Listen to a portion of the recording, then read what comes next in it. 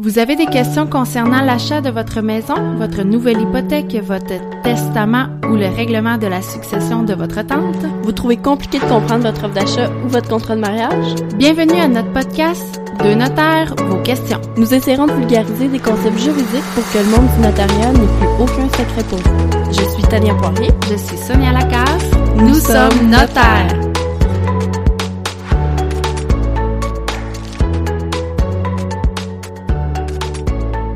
Aujourd'hui, on est vraiment contente parce qu'on a une question du public. Donc, on a une question qui nous a été posée par Daniel de Granby. Et c'est une excellente question qui est assez complexe par contre, comme vous allez le constater. Donc, la capsule va rejoindre les propriétaires, mais aussi les locataires à qui on pourrait demander de quitter un logement. Donc, Daniel nous a dit qu'il a mis en vente son immeuble à revenus, un triplex, et il y a un acheteur potentiel qui l'a approché, qui lui a demandé s'il pouvait acheter l'immeuble. Mais lui, il avait des projets assez spéciaux, le futur acheteur. Il voulait d'une part évincer un des locataires pour habiter lui-même dans un des logements. Il veut aussi reprendre les deux autres appartements pour les fusionner pour qu'ils soient plus grands. Donc, l'immeuble deviendrait un duplex. La question, c'est qu'est-ce qui advient des baux lorsqu'on vend une propriété à logement? Le nouvel acquéreur, est-ce qu'il est obligé de respecter les ententes qui ont été conclues entre les occupants et l'ancien propriétaire? Et est-ce qu'on peut évincer des locataires? Donc, c'est vraiment une bonne question. Donc, la réponse simple, le locataire va voir son bail respecté. Donc, c'est sûr que le nouveau propriétaire est obligé de respecter les ententes qui ont été signées par le vendeur parce que sinon, les droits des locataires seraient trop précaires, ça serait trop aléatoire. Donc, normalement, quand on achète un nouvel immeuble, on prend les locataires qui sont là et on respecte les ententes. Par contre, il y a des exceptions à cette règle-là parce qu'évidemment, ça arrive que nous, on projette d'acheter un immeuble et qu'on veut l'habiter et les législateurs ont prévu ça. Donc, une des exceptions, c'est quand on veut reprendre le logement pour l'habiter soi-même ou pour loger quelqu'un qui est notre ascendant, donc mes parents, ou nos descendants, mes enfants, ou une autre personne dont je serais le principal soutien. Donc, ça peut être un oncle qu'on a pris en charge, un ami proche, mais c'est quelqu'un qui va être dépendant de nous financièrement, donc qui a une autorisation spéciale pour être mis dans un de nos logements. Il y a une deuxième exception, c'est justement quand on veut soit subdiviser un logement. Donc, j'aurais un duplex et je voudrais avoir un triplex, ou l'inverse, quand on veut l'agrandir substantiellement. Et il y a aussi les cas où on voudrait changer l'affectation. Changer l'affectation, le meilleur exemple, c'est la transformation en condo qu'on voit assez régulièrement là, dans les dernières années. Donc, on a un duplex, puis on veut le transformer en condo pour qu'il y ait deux personnes qui soient propriétaires de façon distincte. Donc, comme vous voyez, il y a certains cas dans lesquels on peut reprendre des logements, mais on peut pas reprendre le logement de n'importe qui.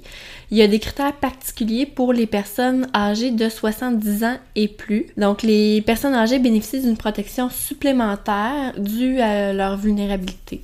On peut pas non plus reprendre un logement pour l'habiter si on a un autre logement qui nous appartient puis qui serait libre à ce moment-là. Disons que dans l'exemple, pour la question de Daniel, on va supposer que tous les locataires qui étaient en place avaient dans la trentaine ou la quarantaine, donc qui n'étaient pas touchés par des questions particulières. Encore là, c'est pas simple comme ça. On reprend pas un logement juste en criant « Reprise de logement! » Il y a une procédure à suivre.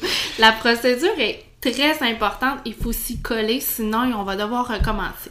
Donc, la première étape, le propriétaire qui va vouloir reprendre un logement, soit pour l'habiter, soit pour l'agrandir ou peu importe, va devoir aviser la personne qui l'habite, donc le locataire, au moins 6 mois avant l'expiration du bail lorsqu'il a une durée qui a été fixée.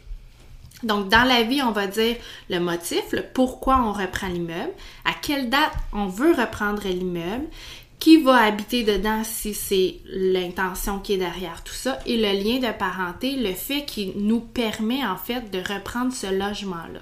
Si, par exemple, on prend au Québec nos baux qui sont normalement là, du 1er juillet au 30 juin, le propriétaire va devoir envoyer son avis vers le mois de janvier. Donc, quand on fait un achat, comme souvent au printemps, il va être déjà trop tard pour l'année en cours. Donc, le propriétaire va devoir se prendre d'avance pour l'année suivante pour la reprise de logement. C'est sûr qu'au printemps, il y a beaucoup de gens qui déménagent, donc ça peut adonner tout simplement au locataire qui est déjà là de vouloir quitter, mais il va devoir le faire de façon volontaire, on ne pourra pas l'obliger à quitter. Donc une fois l'avis est envoyé, on attend la réponse du locataire, parce que oui, le locataire peut refuser. À ce moment-là, en fait, le locataire va avoir 1 mois pour envoyer sa réponse. S'il n'envoie pas de réponse, c'est super important de l'obtenir parce que s'il ne l'envoie pas, il est présumé avoir refusé et vouloir rester dans le logement. Il faut faire super attention. Si le locataire accepte de quitter, on s'entend sur la date de départ et ça finit là tout simplement.